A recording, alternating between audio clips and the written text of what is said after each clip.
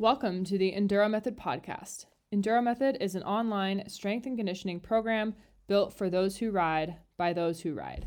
We are professional coaches dedicated to building the best and most revolutionary off-the-bike training for dirt bikers around. We are offering a special discount for our podcast listeners.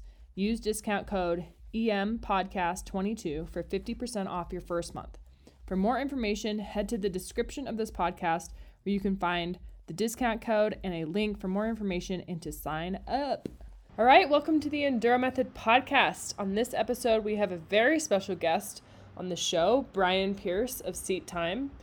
The first 12 minutes of the show, Brian and Josh catch up and talk about some random stuff. Then they dive into a quick recap on how Brian's love of dirt bikes started and where that journey has led him today. They discuss past goals and ambitions and how that has changed over the years. There's a lot of great content in this conversation, and we really hope you enjoy it as much as we did. Without further ado, enjoy the conversation with Josh and Brian Pierce of Seat Time. Awesome. Thanks for jumping on and doing this. Hell yeah. Yeah, man, for sure. What about you guys? How's the box and Enduro Method and stuff been going? Great. Gym's good. That's been probably our main focus since COVID. I feel like last fall, we kind of got back to where we were. I mean, it's been a while now, 8 months, 9 months, somewhere in there. But yeah, it took a long time just to get back to the numbers we were at pre-COVID. Really? And then just get to a point where we kind of feel, I don't want to say quite safe, but like just consistent again. Right. So that was a big part of that was kind of our main focus, obviously Enduro Method still, but we're hoping to be able to really push in the next year. Yeah. Yeah, I can see that too. Cause it's like with Enduro Method, and I don't know anything about y'all's setups, but in the long run, being that it is virtual, like as long as you're staying consistent and not losing the people that come, then it can kind of like keep itself while you do the more behind the scenes stuff, like you were saying on the gym, on the physical space, which if you don't get the money there, it's like, fuck, I got to pay a rent. No, totally. Yeah.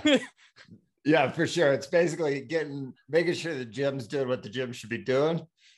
And then we can, take time away from that and really focus on Enduro Method. And it's honestly, it's such a different business for us because it's so, like the gym, like we talk to everybody, we know everybody, we're in the community, we're here every day and people get to know us. And now we've been here 10 years and like Enduro Method's such like an online thing. And neither Dana or I are that. I mean, she's way better at everything online than I am, but it's such a different thing to be able to get people to know you, trust you, get your voice out there essentially. You know what I mean? I don't know. It's been an interesting journey in that way. Yeah. And I think this is something that I think would come up in our chat later is for whatever reason, it feels like in the dirt bike community, everybody knows everything and their opinion is the only opinion to have.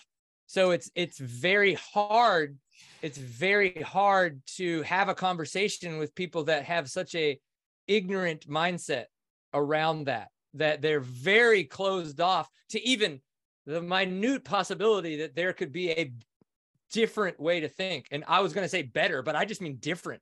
Like even listen to something that doesn't work. So then it helps you even be more confident in what you do because then it works when you try things that don't work and fail. You know what I mean? Like, and you can't have that in the dirt bike community.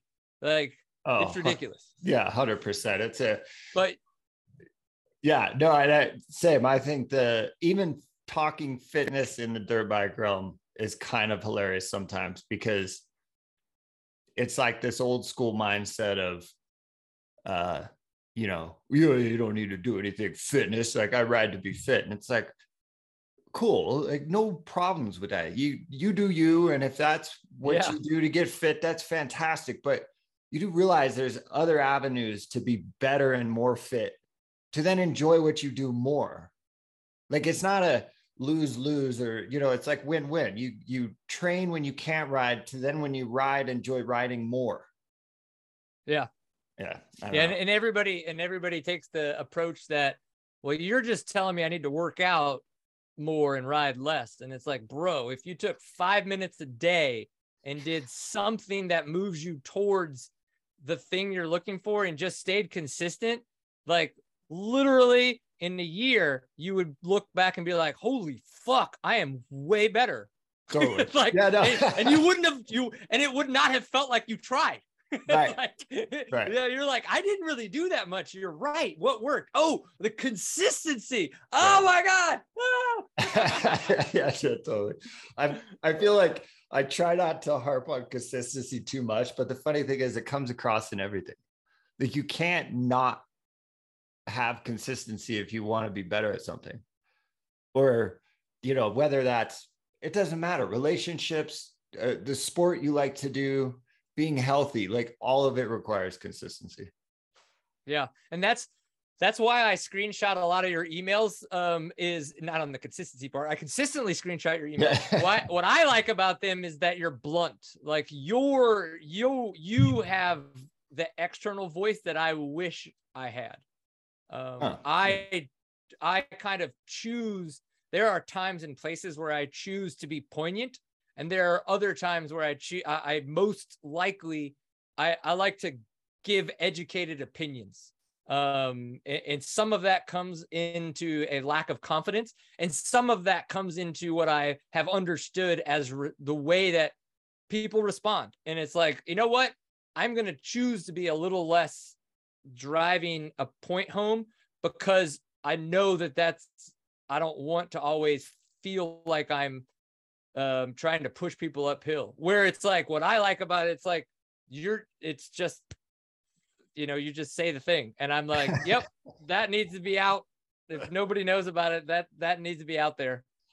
Yeah. And I think it's partially like what appeals to me. You know, I've always enjoyed that aspect of it. I like to be, the things I gravitate toward, it's not that they're black and white, but there's something tangible that you can take away from it. And then to me, it's like, you got to take that thing and then implement it a couple times or over the course of a certain amount of time. And it might work for you, it might not. But if all we ever do, like, I'm an avid reader, right? I love everything from fantasy to self-help to whatever you want to label it, right? Self-improvement, to history, to like all kinds of stuff. And at some point, because I'm always like, oh, maybe there's something in this next book, you know, like, but it's like, I've read fucking hundreds of books already at this point. And how many of those things have I actually taken something from and like really applied, not kept in my mind, been like, oh yeah, maybe that's what they were talking about here. And but like taking a concept and been like, I'm going to do this concept for 3 months. And then we'll shift it out and see how it goes. You know, does it really work? What did I learn from it? And then move on to the next concept. I think that is so missing, right? Especially in today's world where everything's at our fingertips. Like it's almost there's so much information that's so easy to access. You don't feel like you even got to implement it because you could always just look it up if you need to. Well, I remember I was talking to somebody about reading, I think it was while I was reading Atomic Habits back in 2019. And I was talking about it. And my offhanded comment was, I added it to my notes and they interrupted me, which was okay. But they were like, wait, why are you taking notes? I was like, well, this is a point that I want to carry with me later. They're like, so you take notes while you read? I was like, I didn't start until this book. And I was like, but that, to your point, like that's where I start to retain information for me, right? It's really easy to just read a book and be like, I did the work, but it's like, how are you going to implement it? Where does it matter to you? Where could it potentially come up later in life? And I feel like unless we kind of like take that moment again, even if it's just the 1% thing from Atomic Habits, and we're just like quickly writing down a couple of bullet points that matter in the chapter that we read, like it's going to, that awareness is going to one day come and turn into action, you know? And that's that. And so though I do not read every book unless it's fiction. I definitely don't do it with fiction books, but like non-fiction-y books or whatever, like I do typically read now with a pen and paper, and I take notes. I get quotes and I keep them for later, and I come back and I search for things that I'm thinking about, and it's like, that's been so helpful. And it's so weird that we just think about reading as this, like, I started, I finished, and I'm done. And it's a finite thing. And it's like, bro, that book could live with, like, Atomic Habits. I will reread that for the rest of my life. I've already read it 3 times. You know what I mean? Like, because of that awareness that I have to, like, how much these concepts are so just ground level. Like, they don't need to be any more difficult, and it's like, it's pretty simple. Yeah. So. Yeah, that's great. I want to come back to the book thing later, and basically everything. I know we just talk about all kinds of stuff. It's like, but I think that hopefully that gives you kind of a concept that it's like, this is who I am. This is how I respond to stuff. A lot of people think that I am a overconfident, not asshole, but like, it's been very interesting how many people dislike me before they ever truly meet me because of how confident I am. And I think that that's not, maybe it's a little bit of jealousy of someone who actually starts to feel comfortable in their own skin. Right. But that's what I've noticed as I've had this interesting transition. So I just wanted to, like, I'm glad that you kind of like understand, you know what I mean? That we've got a chance to catch up again, and I could respond to you exactly how I want to, because like, I don't want people to, it sucks that people have this very interestingly disgenuine regard of who I am and why I make content and why I exist, I guess, right now, currently, as the way that I do, and why Seat Times is out in the ether. Yeah. And I think some of that is just the fact, you put yourself out there. And there's just, it's so easy to comment and all kinds of weird shit online. Like, it's just a different world. Do you know what I mean? And I feel like the people who spend a lot of time online, they aren't doing their own thing. I think it's jealousy. I think it's anger. I think it's frustration. I think there's a lot of that going on. I think there's a lack of meaning in their lives. Yeah. Yeah. We could, again, that's a whole nother podcast. Yeah. Nice. Yeah. So I feel like I'm in a little bit of an interesting spot, because from a point of view perspective, like, I wrote a little bit as a kid, but nothing ever serious, high school hit, didn't ride again for a long time. Never paid attention outside of like some Supercross back when like Damon Bradshaw and Jeff Emig and some folks were racing, because my cousin was really into it. I kind of got some VHS tapes and watched them over and over and over. But I was so far removed from the racing world. All of this, I'm kind of coming back into it later in life. And so I don't have the background and the history of, like, even like Cody Webb and Colton Haker and those guys. Like, I didn't know they grew up and kind of riding and racing together forever until I heard it on a podcast. And so my perspective's kind of like limited in that sense. But then I'm coming in from, team sports and CrossFit and outside, and kind of learning this stuff new as I meet people and talk to them. And so I think it's kind of cool. So I'd love to hear a little bit of your story. You kind of Brian Pierce first, and then we'll transition how that goes into Seat Time, and then, continue on. I'd want to get into fitness and riding stuff later. I ramble a lot, so at any point in time, just cut me off and say that's enough on that subject. But yeah, Brian Pierce, man, holy crap. I grew up just outside of New Orleans in Kenner, Louisiana. And I started, I think Dad got me on a bicycle. I was around 3 years old. 5 got me a JR50, had a pull start so that I specifically could not start it when he wasn't at home. So it didn't even have a kickstart back in the day, right? So I was born 79. So you guys can do the math on that one back in the day, whenever that was. And we just rode around empty lots. Now, my dad actually did have like his AMA professional motocross license, and even did a couple early supercrosses. So again, by no means a privateer, but he was good enough to try to make like night shows and raced a couple professional qualified to race a couple 40-man gates for professional motocross, right? So that, you know, just like any kind of like local fast dude, right? Kind of a thing. But then he went into the National Guard, went back to school, did some things like that. And so that's kind of like when I was growing up. So we just played around. We would go to the New Orleans Spillway there and ride. So they had like little motocrossy tracks. They had a little bit of single track. So we just did a little bit of everything, but by no means, even though I did kids races at Enduros around 8 to 10, when we started going back into racing, or when he wanted to start doing that, because life got a little bit easier, I had no intensity. Like I was always the last guy off the gate, and by gate, you know, this is a kids race at an Enduro, so there's no gate. That off the little flag. Literally, my dad's got pictures of me, like one, you know, kids are on one end of the picture, and I'm still just coming off the starting line. But I never had any kind of intensity. I never had any gumption about that kind of stuff. I liked the idea of racing, but I didn't understand what competing was, right? I didn't have this drive to beat other people. And it was, and so that's, you know, that's later, I guess, is where this, like, I still maybe am not a huge competitor, but where I do love the idea of competition for what it gives me, in the sense of like, there's training and then there's the test, you know?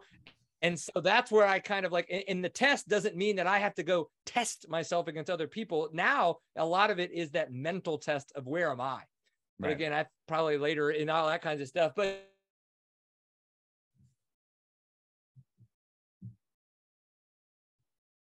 Indiana, Arkansas, Mississippi, Alabama. We made it to Texas every now and again, and Oklahoma for some bigger events. But in the long run, that's what that was. I went to college, 97, so 18 years old, didn't have a dirt bike. You can't have that in a dorm room. So I started riding, even though we were riding mountain bikes, I started riding mountain bikes a ton more. I got on the LSU mountain biking club, you know, club team, and we traveled around and rode and everything. I loved that. Like, because this is when mountain biking, even though mountain biking's heyday is earlier than the late 90s, early 2000s, bro, I'm in Louisiana. Like, so, like, you know, now it finally made it to the southern parts of the United States. And we had so much fun traveling around, being college kids, you know, racing mountain bikes. Again, I didn't have any competitive blood in me. I sucked. I drank a lot of beer. I did a bunch of keg stands. Like, so there is no ability to be amazing at this. It's just, it was what it was. So graduated, moved to Texas, and I'm like, what do I want to do with my life? Technically, I'm still figuring that out. But I bought a house in 06, and that allowed Dad to give me a bike. He gave me an 03 WR250. And so I was like, cool. Oh, like I get to start riding dirt bikes again. Amazing. And I did it a little bit during all of the college and stuff, and Dad would come pick me up and we'd go to races, but by no means was it normal.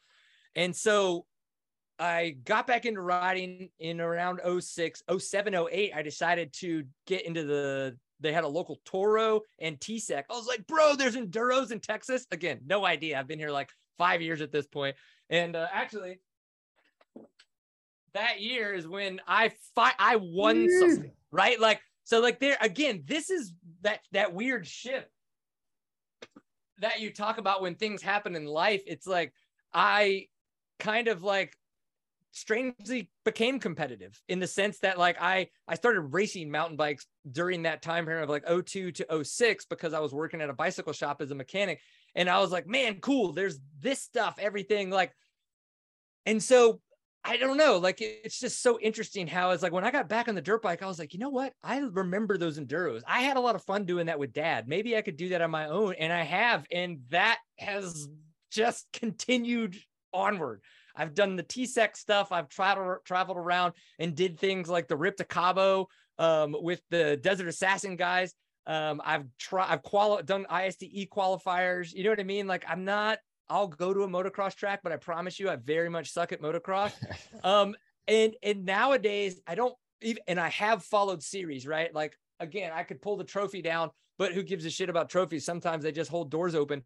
You know, for how well I've done in the TSEC series, I became a AA rider, right? Like in TSEC.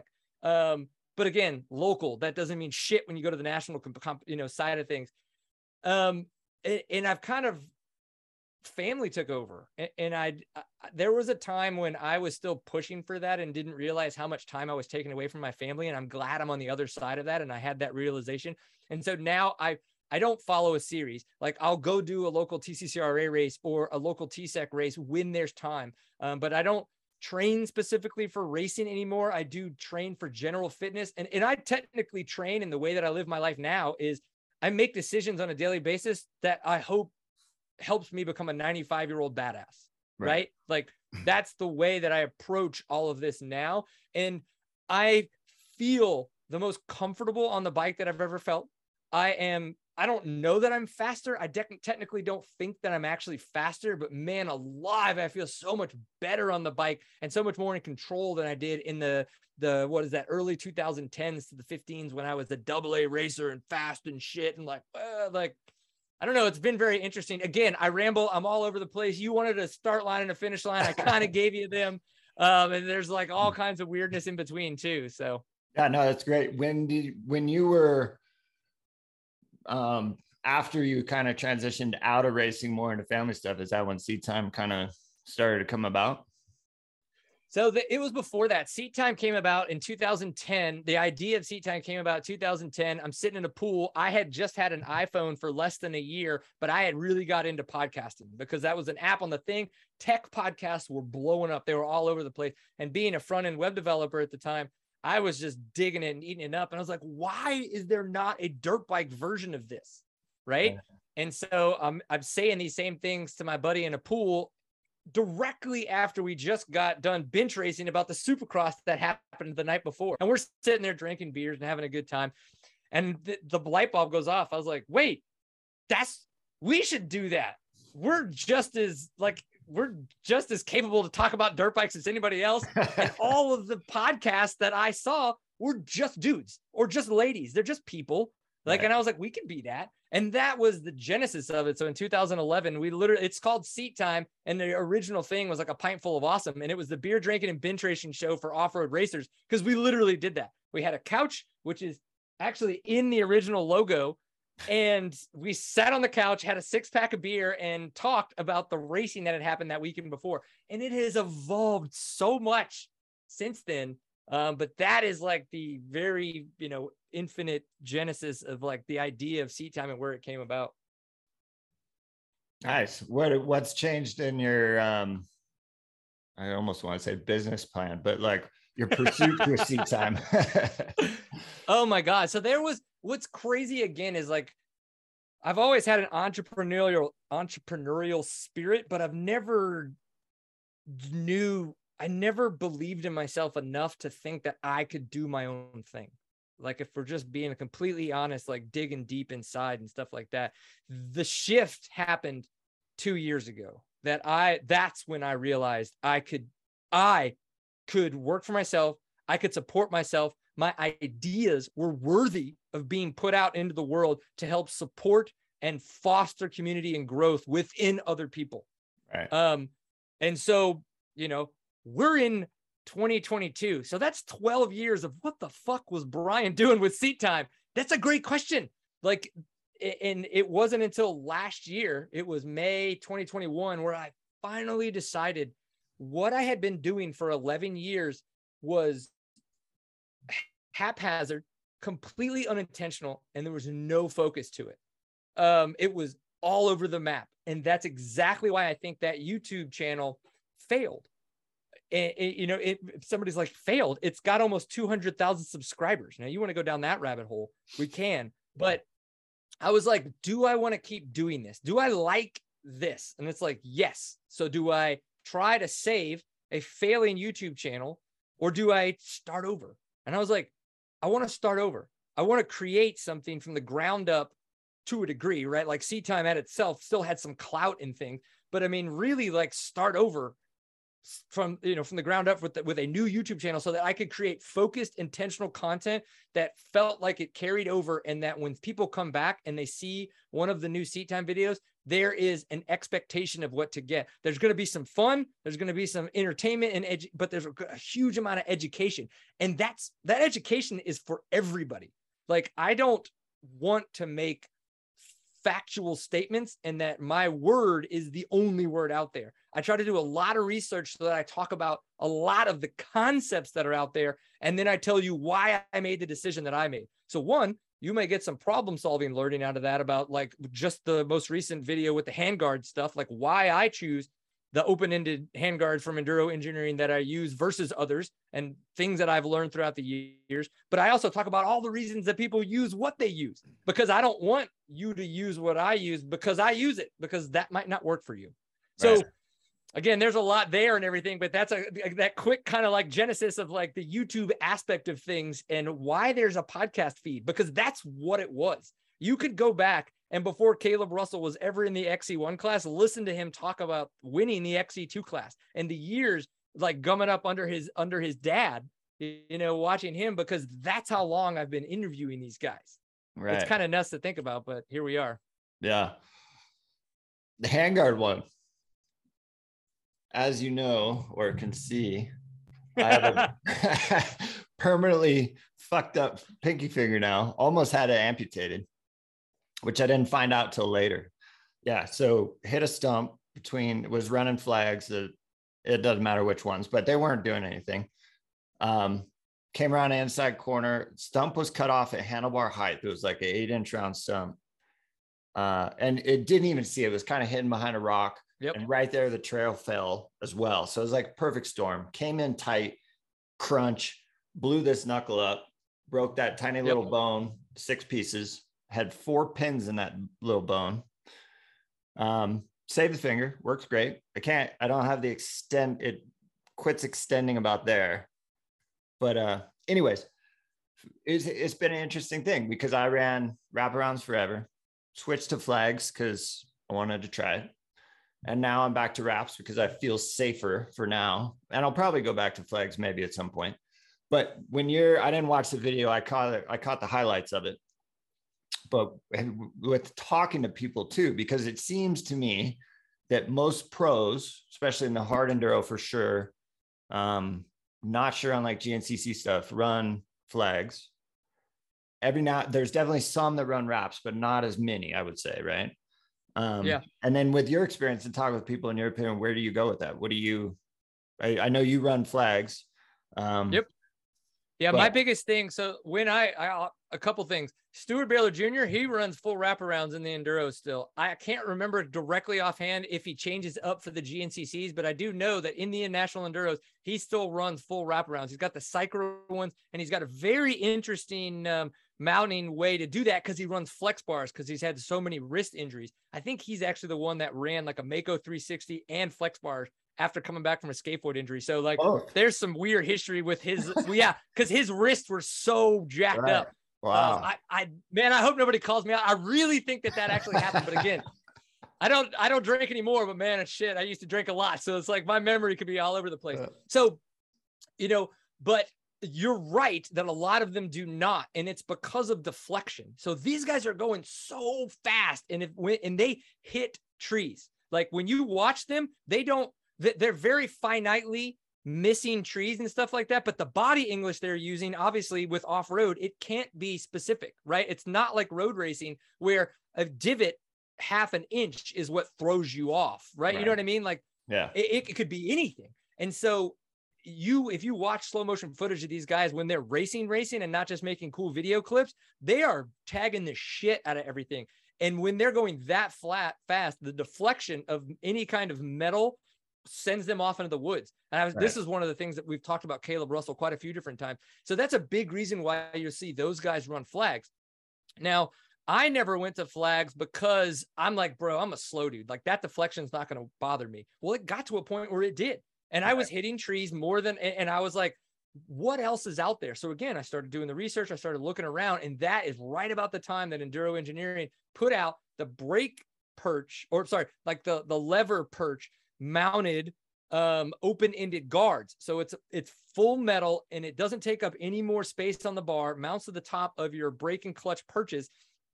And then the plastic that you use or whatever that composite is in those things, it works phenomenal. Like I have tagged many of trees and I have yet to crunch a finger, right? Now, have I felt it hit my hand? Absolutely. But again, it hasn't been hard enough to crunch it.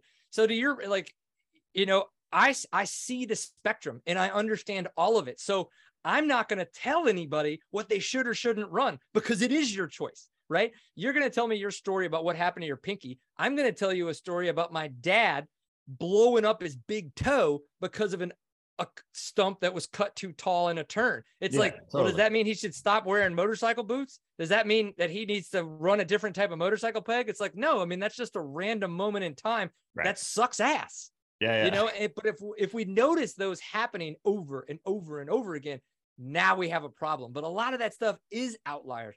But if you're not comfortable, then you're not comfortable. And so if there's a confidence problem with, I don't want to run open-ended because I don't want to crunch a finger, well, then run full wraparounds. Like, do that until something else starts to make you uncomfortable. And for me, that was a deflection of trees. And so, yeah, I don't know. That's kind of like how I think about it and where I took that video. You know, and there's a little bit historical perspective as well, because I do have a lot of time in this sport. By no means, and I'm not an industry guy, right? Like, I'm just a dude. I grew up doing this with my dad. I raced with him. I raced on my own. I made some of my own decisions. Some were right, some were wrong. There were dudes way faster than me and some slower. And I always ask questions and I want to get answers. And so I just try to bring some of that perspective to these pieces of content. Yeah, that's awesome. What other parts while we're on this do you think are worthwhile on the bike? And what do you think kind of fluff?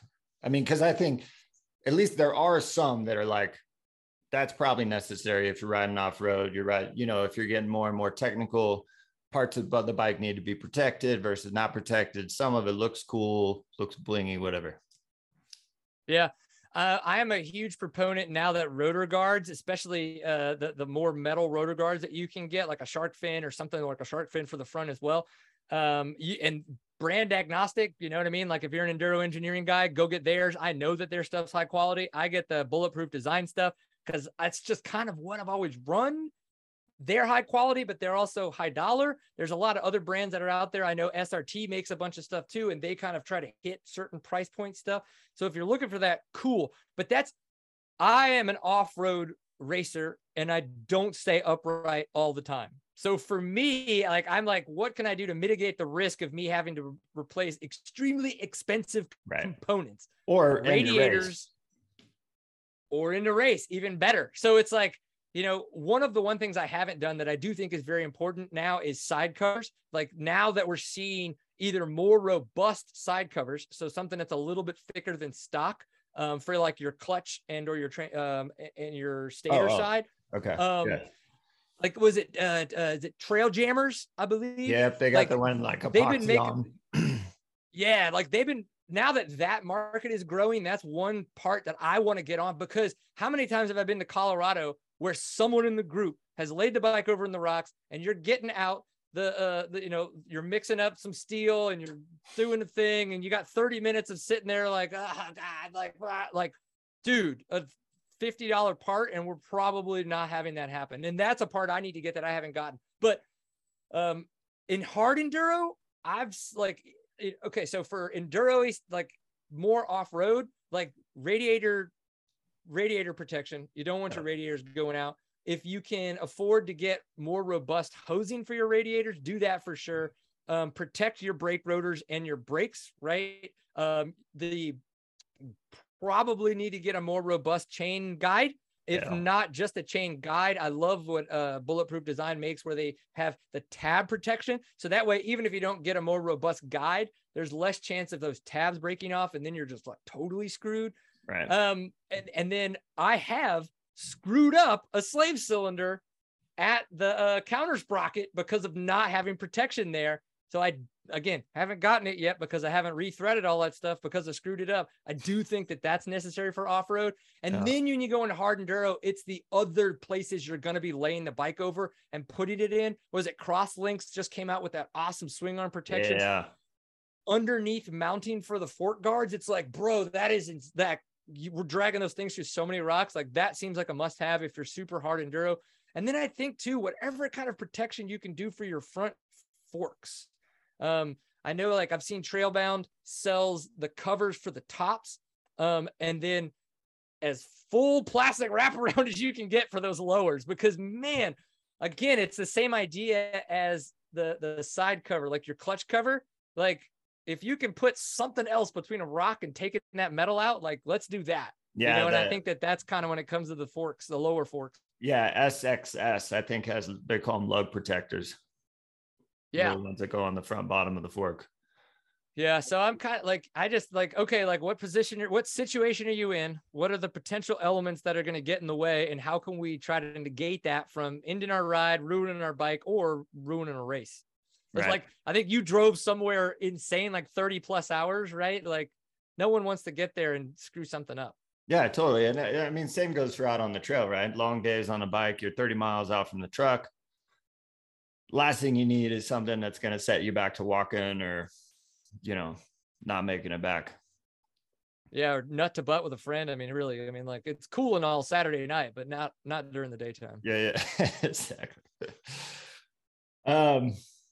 And then tubeless Moose.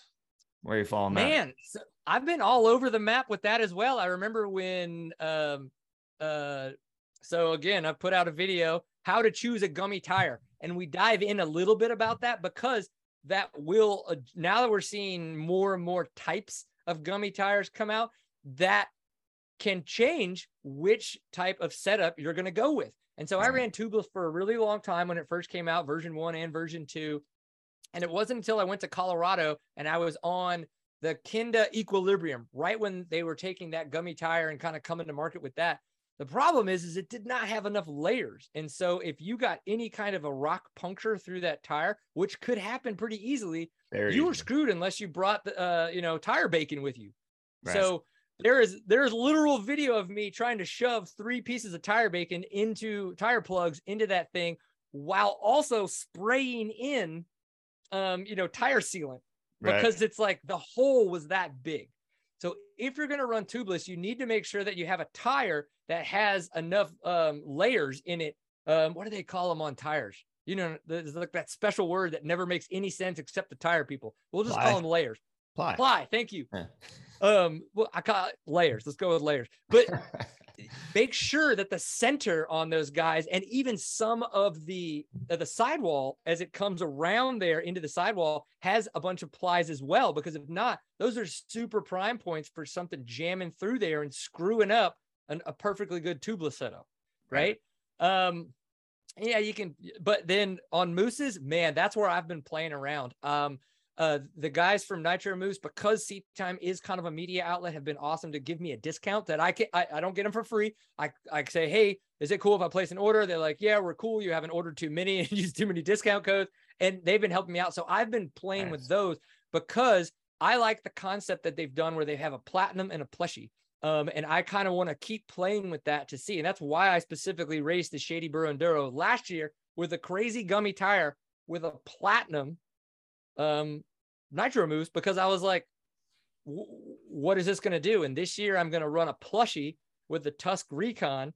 Again, kind of like start to play around with that and kind of like see what I learn as I try these different tires and goof off a little bit. So I'm very much in the camp of you got to try them out.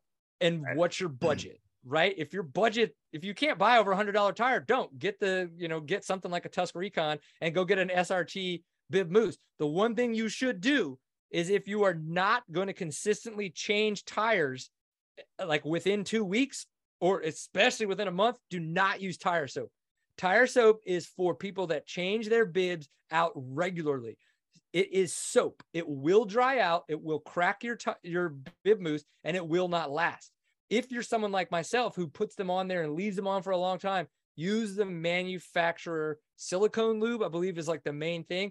And that's the biggest, like, that will change your world, because so many people use tire soap because it's cheaper. Really? But man, it doesn't last if you use it and don't change them out often. Right. If you change them out often, it's great because it lasts for that time period. It's good for a couple races. What's the point of the tire soap? I mean, is that in place of lube, or is that just the ease of getting the bead on?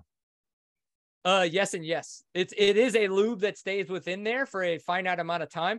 But then, yeah, like it is something that they also use to, in that regard of helping getting everything on. Okay. I've been using Crisco for like 5 years. And no bib issues? Nah. Nice. Yeah, I ran out of silicone, you know, Michelin, whatever came with the Moose, and I don't remember when it was, and nothing was open except for the supermarket. So I went, got a tub of Crisco and started lubing up with that. And that's all I've used since. And it works great. So here's the question. We put that shit in our bodies. What does that say? Is that like, is it great lubricant? Maybe it shouldn't be in our body. I think, I mean, again, yeah, I think you should quit putting that in your body and put it in your tire instead. Who knew they had an entirely different market? I'm sure that they repackage that shit and sell it as a lubricant, and nobody fucking knows. Nobody knows. For sure. Yeah. Yeah, I'm similar. I've never run tubeless personally. I switched from tubes early on to Moose, and then been trying to figure those out ever since. And I would say, if you're unfamiliar with Moose, there is a learning curve there, and be patient, because right? I mean, every tire is different size. Every Moose is not perfectly the same size. In the beginning, it matters less, but as you progress, and like if you are trying, especially probably more so for hard enduro, but if you're trying to get like a good feeling Moose, nice and squishy, like it just takes so long to figure that out. And then whether you got to drill it or what you're using, and then you can have a perfect Moose, put it on the shelf, save it. But if you don't wrap it right, if you don't put it lubed up in a trash bag, let's say, it changes stiffness over time and shrinks. You come back and it's like, hey, listen, my penis is now thicker than this fucking bib Moose. You're like, what just happened? Because we all know it's not big. So that means that Moose is really small. Yeah, you're putting it on the front tire now. Yeah. Yeah, I think like, dude, watch whatever video you want, like, but until you try to put in your first bib Moose, you're not going to understand. Right. And then you're going to be 10 deep and you're still going to be like, I don't get it. But then you're going to start feeling the differences. Like you said, you're going to realize that this bib Moose is a little bit harder to put in this tire, or it's a little bit easier, these kind of things. And half the time you might make a decision based on how hard or easy it is to get in the tire versus what it feels like on the trail, because you're like, I don't want to have a tire 6-pack of beer just to put this damn Moose on. Right. Because you're so frustrated. What about bikes? What are you riding? Oh man, I'm still on my 2018 Sherco 300 SER. And I still love that bike. Like, they're like, in the long run, would I love to upgrade? Absolutely, because Sherco's made so many updates. And I would get another Sherco if, you know, and I spent my own money on that one. I'd be spending my own money on the next one. But yeah, like, I think that when I got on, I was in Colorado. I got on a 2017. I rode it around Texas and everything, brought it to Colorado, 2017 Sherco 450 factory edition. And that bike felt so light. That bike weight wise was 20 pounds lighter than my 350. And my 350 felt like a pig when I got back on it compared to that. And I was like, I don't know what's going on, but this is amazing. And I'm getting a Sherco, because I was kind of in that, like, I want to buy a new bike. And so that's when I reached out to Clay, who was the distributor at the time, and said, I want an 18 when they come out. And so I've been on that since like October or November of 2017. And I've loved it. And like, I just now started doing things like suspension. Even though it's way past overdue, I got to do a top end soon. It's like way past overdue. But again, like, I don't race, so I'm not like, my compression, you know, that's definitely the problem here, is the power the bike's putting out. Like, yeah. What were the biggest things you noticed when you got on the Sherco? How tall are you? I am 5'11", and right now I'm about 165. So it's probably about 185, 190 when I got on it weight wise then. Still 5'11". Okay. Yeah. Yeah. So you kind of, right now, at least, you were falling in stock suspension parameters pretty well. Yeah. Back then I didn't, but it was like, I didn't really care. Again, I just kind of rode it. Yeah. What about cockpit size? Did you notice any difference there? So I immediately, it wasn't until I got back. I run the Astra Chris Birch bars, which I think they've renamed, but again, I run the Astra bars, and one, I fucking love those. But two, even when I was still running stock bars, I did get back on a KTM, and it's like I was on a chopper. Like, it was a stock KTM. So it was it was insane how tall that felt, one, but then two, especially now that I like the Astra bars and the way I feel anyway, that it, like, gets me in the cockpit and kind of like helps me get into that attack position, really keeping the elbows up and out. Man, I don't know that I could ride a KTM. Like it just, the bike lugs like a mother, man. Like a guy who sucks as much as I do doesn't have a recluse because of the fact that bike lugs so ridiculously well that I don't need to feel that I would need that, right? Like on the KTMs, I always did, because I could never, even on a 300 XC, XCW, I never got the lug power that I was getting out of this 300. Now, we're looking around at like Ride to Reynolds and Hard Enduro Outfitters and some of the other people that have gotten newer Shercos and played around with them and put faster, more aggressive riders on them. You do see them doing a lot of, they put different, compression tops on them and stuff like that to try to get higher compression and to get more top end out of them. But I don't need that. I don't need that. Like, I don't I wish I had more testicular fortitude to want to go faster, but I don't. So I don't need that. Yeah. No, I don't know. I'm so far agnostic on the heads and everything else. It seems to me like for the most part, it's more trouble than it's worth sometimes. Yeah. And it's like, that's just another rabbit hole to ignore all the other problems of like the things that we probably should be working on. Yeah. If we're looking at like lowest hanging fruit, the top end potential speed of my dirt bike is at the top of the fucking tree, right?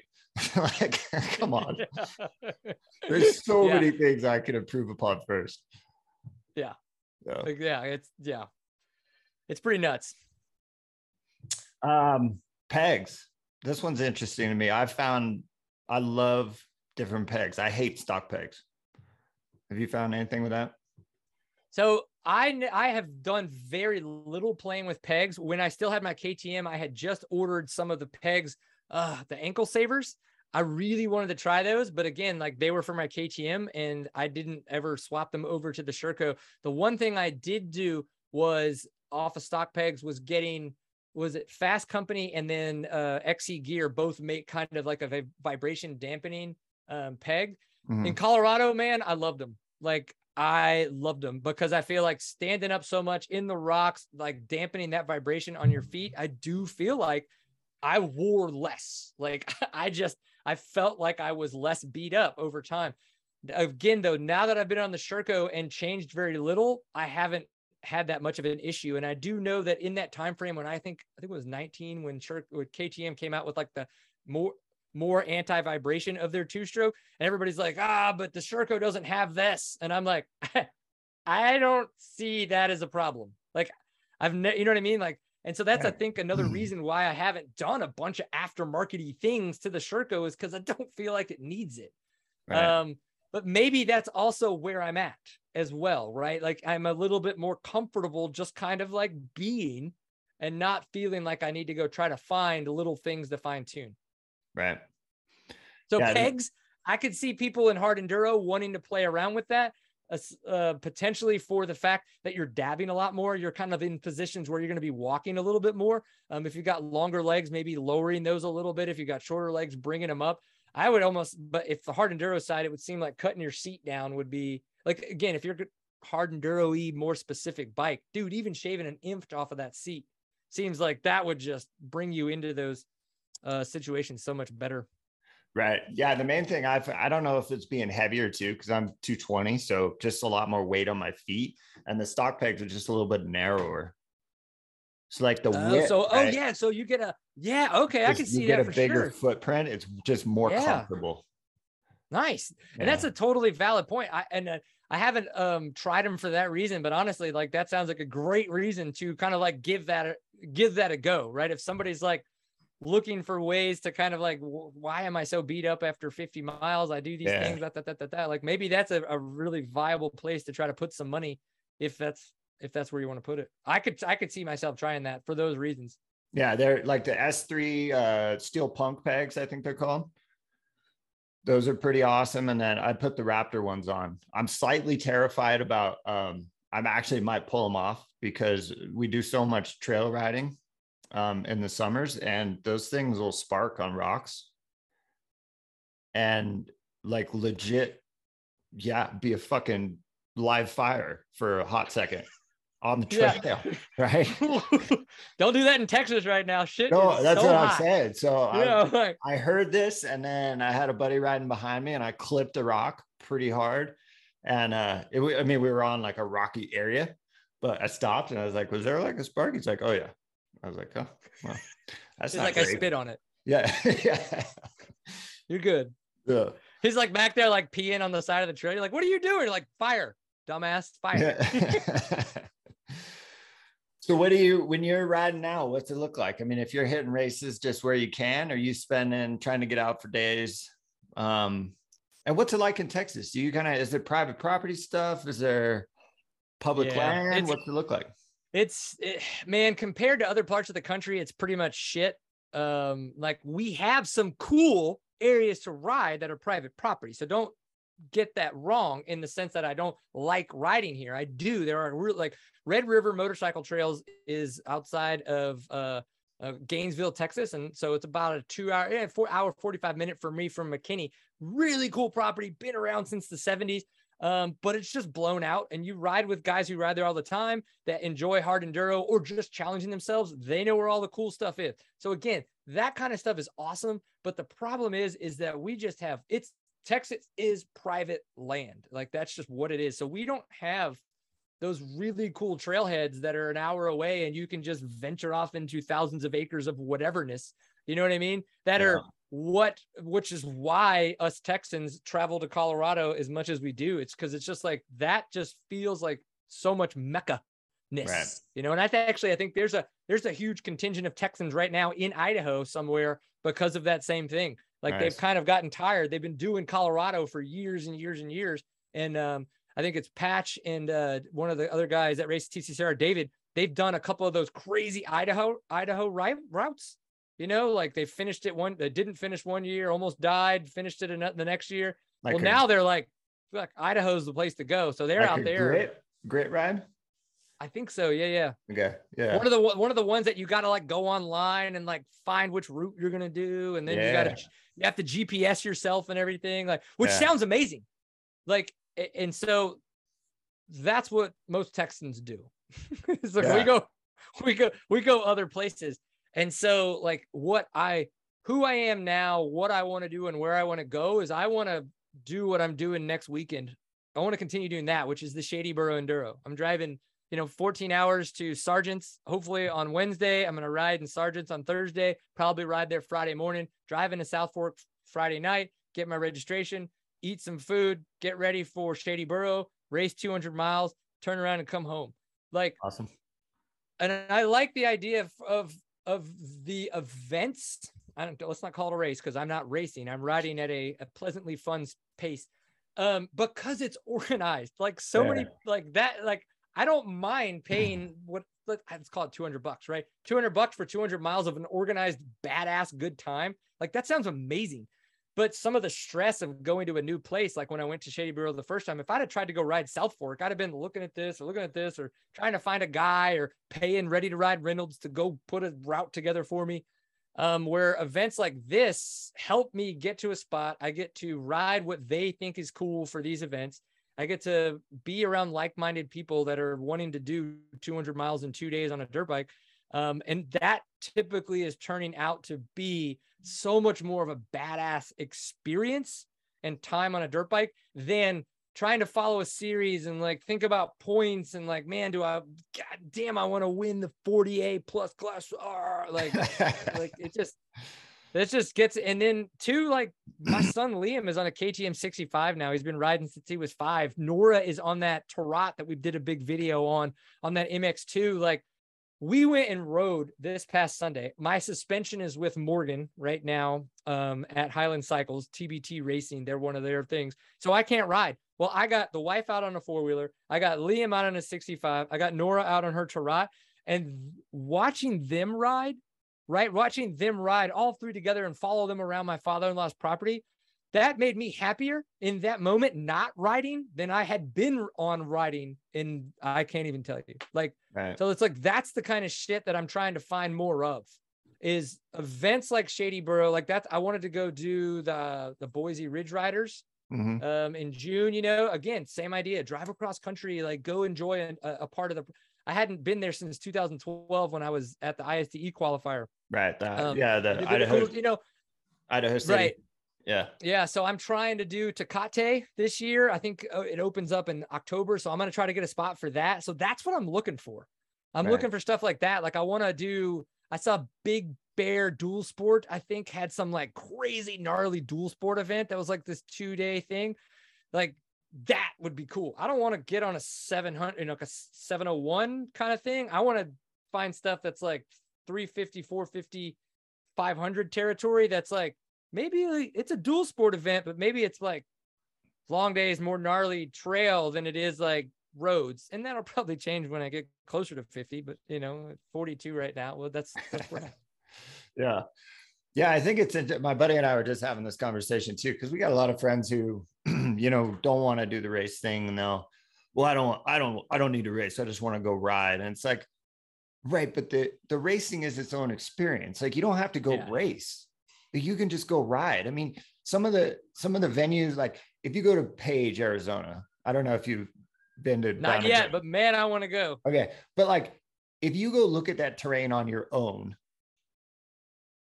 there's no way in hell that you're going to be able to put together a ride like you would get to do at the race, where everything's ribboned off and, hey, go here and try this and get out of your comfort zone on this. Like when you go look at these features, when you're just on your bike without being told where to go, it's really hard to kind of, unless you're super creative and kind of have that mentality of building your own course to begin with, you wouldn't have any idea where to start.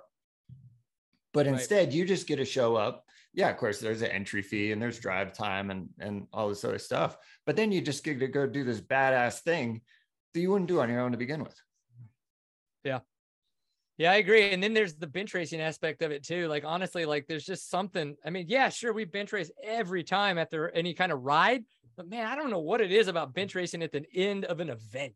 You know what I mean? Like, and I say event as in like, maybe it is a big dual sport event. Maybe it is a race. Like there's just something different about that, you know? And I feel like that's part of the value that you get out of supporting those kind of, those events as well, versus like, you know, just a long day on the bike. Totally. Yeah. I mean, it was, you know, I had to sit out some of the races last year when Dane was participating. And of course, like the morning of, you're sitting around, I'm totally none of the nerves, none of the, you know, I got to get the bike ready, get this and eat this and drink this. And so that part was nice. And I'm watching everybody else kind of go through it. But then the race starts and I'm like, this kind of sucks. But then after the race is the worst part, because everybody talks about it for like 2 days and you're just like, shut up. It's not that big a deal, you know? Yeah, exactly. But yeah, you're like, I understand that you can't walk right now, but I'm not packing everybody's shit because I didn't ride. Yeah. Right? Yeah. Like, that's like, put your own shit away. Yeah. I have to listen to you talk about the event. I'm not cleaning up for you after it. Yeah, exactly. Nice. Fitness. Let's talk about that a little bit. God. Jesus, I got so many thoughts. Yeah, man. Ask a question. What are you thinking? Well, for you, curious, like when do you start working out in general? I had never been into a gym, like any kind of gym, until college, when a buddy of mine was on the wrestling team and we were very good friends. He was kind of like taking some of that knowledge and bringing me to the gym with him. So like, okay, cool. That didn't do anything, right? Like I'm still skinny as AF right now, right? Like obviously it didn't do anything. And that muscle that I might have gained at the time didn't stick with me. But it's always been on the bike stuff, right? Like even when I raced mountain bikes and actually went to a couple Norba events way back in the day, like it was always just like, well, I'm just going to do cross country and this, that, the other. When I started riding more, I took a little bit of that, racing more, like in that 2007 period on through, I took a little bit of that knowledge that I had gained while talking to people about racing mountain bikes and kind of tried to apply it. But again, very, very limited. I didn't know what I was doing. It's just, you work with the best you can. You don't have money to pay anybody. That seems retarded and stupid. You know, we always think we know what we're doing. And so it wasn't until 2010 when Groupon got really big and CrossFit gyms started using Groupon. And a buddy of mine had been going to a local CrossFit gym, Dallas Strong. so CrossFit Strong here in Dallas. One of the earlier affiliates, freaking huge. Gail Yoakum is an amazing human being. And I went with him. So I bought that little Groupon and went with him, and I fell in love because it was all the things about, whatever. Let's please understand. I'm not saying the CrossFit Games. I know you understand. I'm not saying the CrossFit Games, but CrossFit, the methodology and the classes that I was attending was not that. And it didn't need to be that for me and for everybody else that was there. Totally. And so I found what I loved because every single day was different every single day. And it still is. I learned something new. I'm doing something different. And for somebody who's as scatterbrained as I am, but also likes to work on the finite technical movements, man, I found it. You know what I mean? Like, I was like, duh.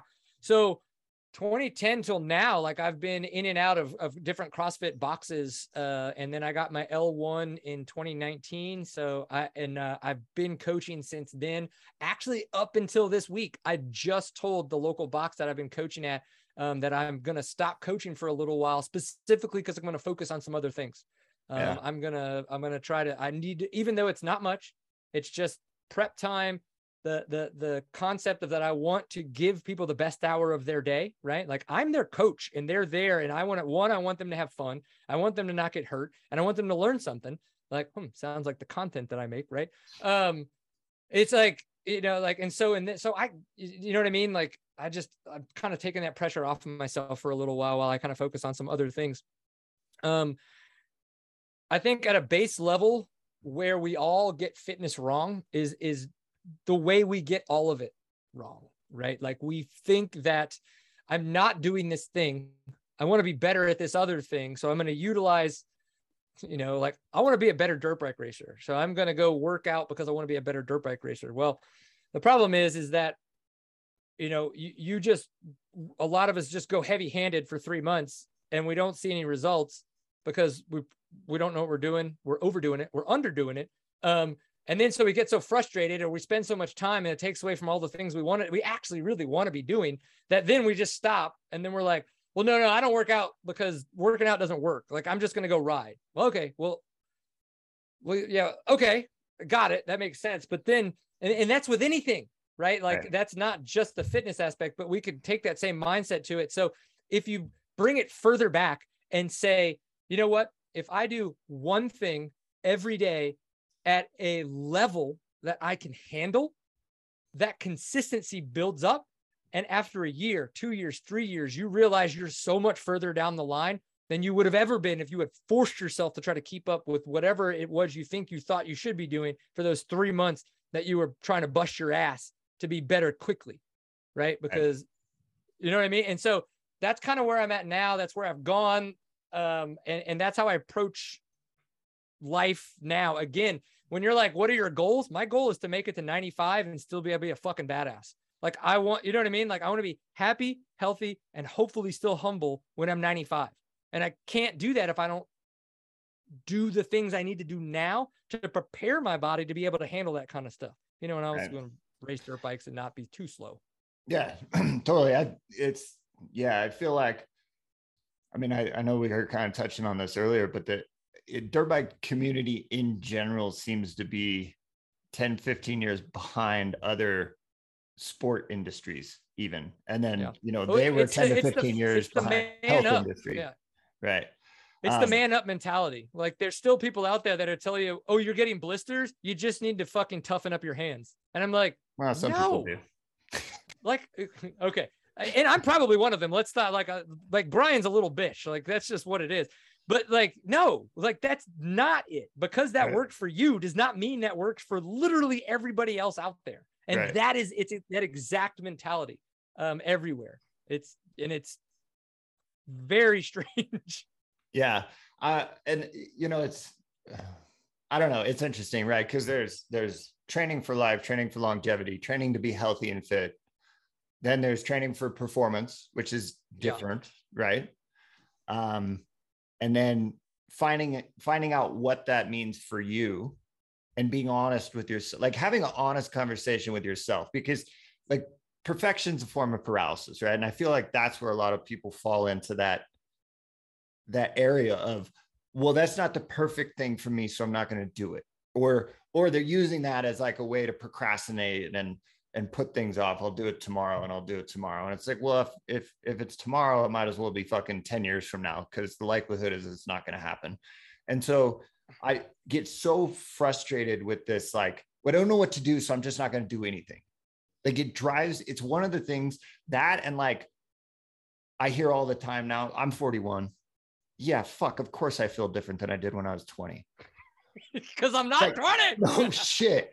But like, and it's sure, like, I'll joke about it. Yeah, I'm getting old, whatever. But I swear to God, I hope I never mean that. You know what I mean? Like, yeah, that like, well, I'm old, so well, I'm just, that's it. I'm gonna, relegate myself to sit on the couch and eating fucking Lay's. Like, not gonna happen. Yeah, sure. I gotta work a little smarter. Maybe I can't do all the volume and everything I was doing when I was 20 and get away with it. I got to be smarter and maybe narrow down where I want to focus and spend my time. But I'm going to do that. I'm not just going to give up on the things I want to do.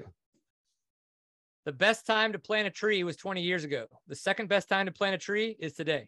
Yeah. Like, if you don't beat yourself up because you didn't do a thing, you're like, you know what? Damn, I didn't do it. I still want to do that, or I still want that. Cool. Start today. Right. Do literally the most mundane, smallest thing that's going to move you towards that. And then all of a sudden that thing tomorrow is going to be easier. You know why? Because you already did it and you realize it didn't actually like feel like you did anything. So then all of a sudden that one thing becomes two things. And then again, it's a very consistent, easy, level playing field way to build up.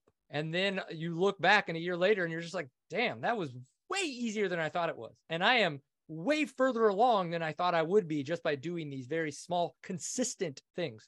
Totally. I'm being a little vague, but it's just because of the fact that idea can be taken anywhere. It's not just to fitness. Right. Yeah. And part of that too is like, I feel like you don't know how out of shape you are until you start trying to be in shape. Like, because I've been fairly consistent, let's say over, 14 years, right? But then throughout that 14 years, I've had massive months where I've kind of done nothing and been a blob and then come back into it. But you kind of only remember the best part of you, right? And so until you start trying it again, you're like, oh yeah, I'm probably pretty fit like I was a couple months ago. I'm pretty strong, this, and that. And then you go out and you try and run a mile or something again. And at like 200, after that first 20 seconds, you're just like dying and you're going pale and people are like, what's wrong with you? And you're like, Jesus Christ. Like, I'm a little bit further back than I thought. Yeah, man, that's the, you see it a lot when you see new people come into a CrossFit gym because they played football or they used to work out a lot, like you said. And then you start asking questions and you realize that mindset, they're walking in with the mind, the body, that they think they have of 20 years ago. Right. And it's like, whoa, how do we create such a disconnect? Right. Like, and I that's not a judgmental question. That is a real question because we all do it with different aspects of things in our lives. And it's very interesting to me.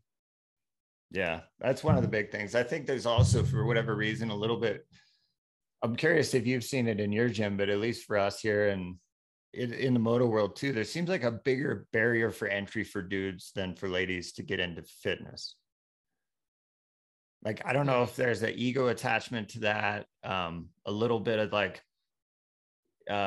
you are where you are. And if you actually have to go prove it, the weights don't lie. They're kind of the same weights for everybody. I don't know. It's interesting, but there's definitely a different level. I think there's maybe a societal expectation for men to know certain things too, when it comes to like lifting weights and all this stuff. And whereas ladies are a little bit more open-minded, like, cool, I don't know what I'm doing. I just want to go do this thing. Yeah. I think it's interesting because, and I wonder if that's like I'm going to say this, and I think it's the wrong thing, like a socioeconomic thing. Like in Idaho, I would assume that there are a lot more women that do outdoorsy things than there are in Texas. Like, and by Texas, outdoorsy things are boats on lakes, which is still drinking. Let's be honest. I mean, it's fun. I enjoyed it too. That's fine. It's fine. You know what I mean? Where like outdoorsy things in Idaho are vastly different, right? Like we have hiking, we have those kinds of things, but it's not the norm. Do you know what I mean? that outdoor lifestyle is not as normal here. And so I think that there is a more interesting barrier to entry for women here, because like women don't lift weights, women don't have muscles, women don't want to be strong, right? Like there's this like concept of that. You know, and I think too, like I see more men message and come in for tryouts than I do women, but I see women stay around more when they try out. Interesting. So I don't know what that says, right? Right. Like in that aspect. But I do think that the men aspect of it, I do think we have more ego around that, because we're men. Like we're supposed to be fucking strong. We're supposed to take care of everybody. We're supposed to not worry about ourselves. And we have all these expectations. And, you know, and so I think like I could see that being extremely hard in different situations for people to kind of like to come back to a beginner mindset and be like, you know what, I did really good yesterday, but today's a different day. I probably shouldn't put too much ego on my shoulders, because in reality, like it's a new day and it's going to be different. Right. Yeah. And I mean, that kind of goes to the growth mindset idea, right? The closed or what is it? Closed or open? What's that book? I can't even think of it right now. Growth Mindset by Carol Dweck, Susan Dweck. I know the book, and it's on my read list, but I haven't actually got to. Oh, you haven't got. I talk to you know fixed mindset versus growth mindset a lot, but yeah, exactly. Yeah, fantastic book. And what's interesting about that too is like, even for myself, I've had, even still currently, I have some areas where I'm super growth mindset and some areas where I'm fixed, and I can identify them quicker and try and make the corrections. But I still have areas where I've just closed off, like, nope, this is it. And then all of a sudden I'm like, wait a minute, like what's going on? Like I thought I read the book. I thought I took care of this, you know? So it's an implementation issue, but I think awareness, you know, being able to identify it quicker helps. Yeah. For me, it was learning to listen. Like you can tell, like I'm a high energy person.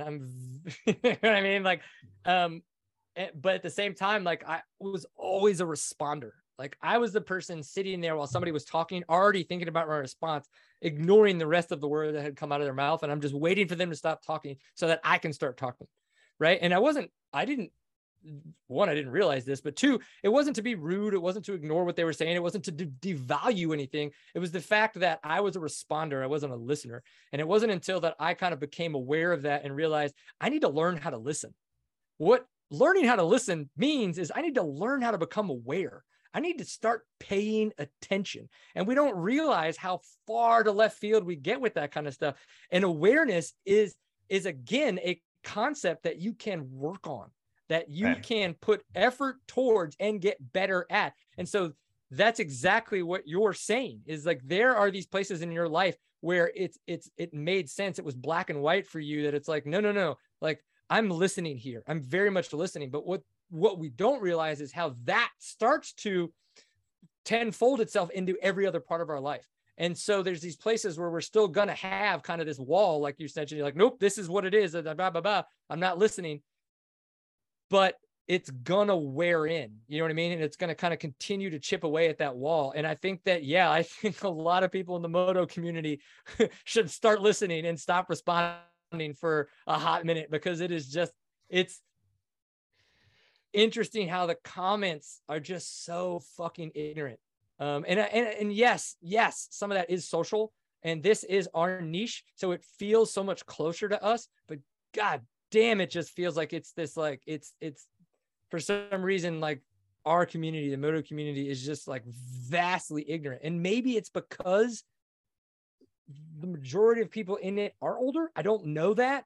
Maybe that's what it is. And so there is this level of I've done this longer than you, so I know more than you. I don't know.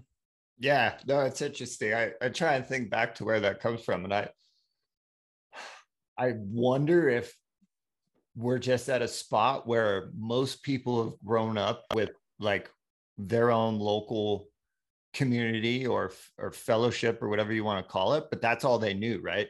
So they grew up in this bubble. They rode with the same people. They learned from the old school guys who passed the knowledge down. And this is how you do this, this, and this.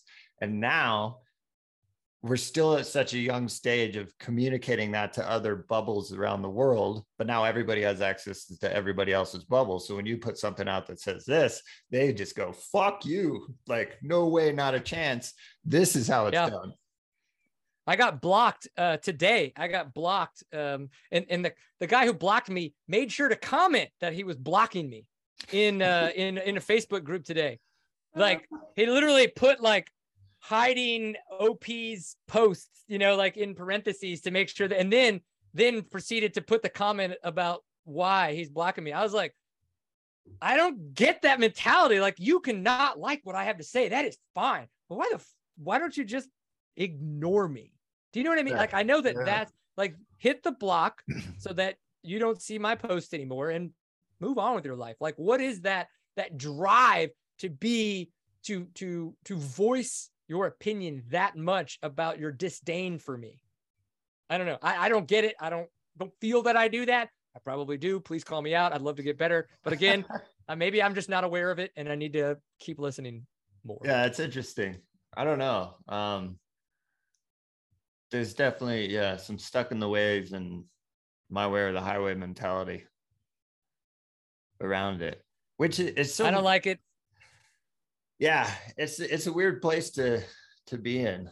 I remember when we put out one of our promo videos, like the only comments that were in the comments and this is Facebook. Like, I basically don't do Facebook at all. If there's comments or notifications or not notifications, like something comes in the inbox, I'll respond to it. Other than that, I don't fucking touch Facebook. Like, it's just a disaster area. And every single comment was something like, this is such a stupid idea. Like, if you want to get fit, you should just ride your dirt bike, blah, blah, blah. And like, I spent, I don't know, way too much time like clicking on profiles and just looking. It was like, everybody was 100 pounds overweight and like with a Bass and a Bud Light in most of their photos, you know? And I'm like, Jesus Christ, I'm out. I don't need to be wasting about it. That's not the rabbit hole that you need to go down. No. And usually there was also like their profile pic was like 10 years ago on a dirt bike, right? But all their current photos are just, it's hilarious. I'm like, good God. It's a world we live in, man. It's a world we live in. Yeah, pretty funny. If you could go back to your racing days, because at the time you weren't doing anything with training, what do you think could have been better for you? Do you think you would have seen improvements if you would have been doing some type of strength training regimen off the bike and conditioning? Absolutely. Back to the basics, 110%. Like, I never had any of that kind of training. I did do a couple Shane Watts classes. Like, if I were to go back like that, right? Like, I would pour into that kind of stuff. You know, the stuff that Rich Larson is putting out is amazing. I wish that I had that control. You know what? The good news is I have the full capability to get that control. I need to put that and make it a priority. I don't want that to be a priority right now because that amount of control in those areas, I'm not ready for that yet. Do you know what I mean? Like, in the sense that I have other goals. I have other things that I want to accomplish on a dirt bike than just being able to do the cool shit he does.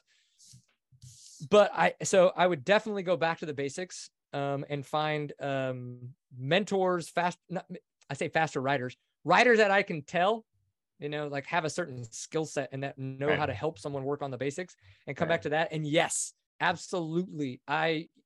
You get into a fitness program that you like and that gets you moving, and that the concept is to make you a more resilient, stronger human being.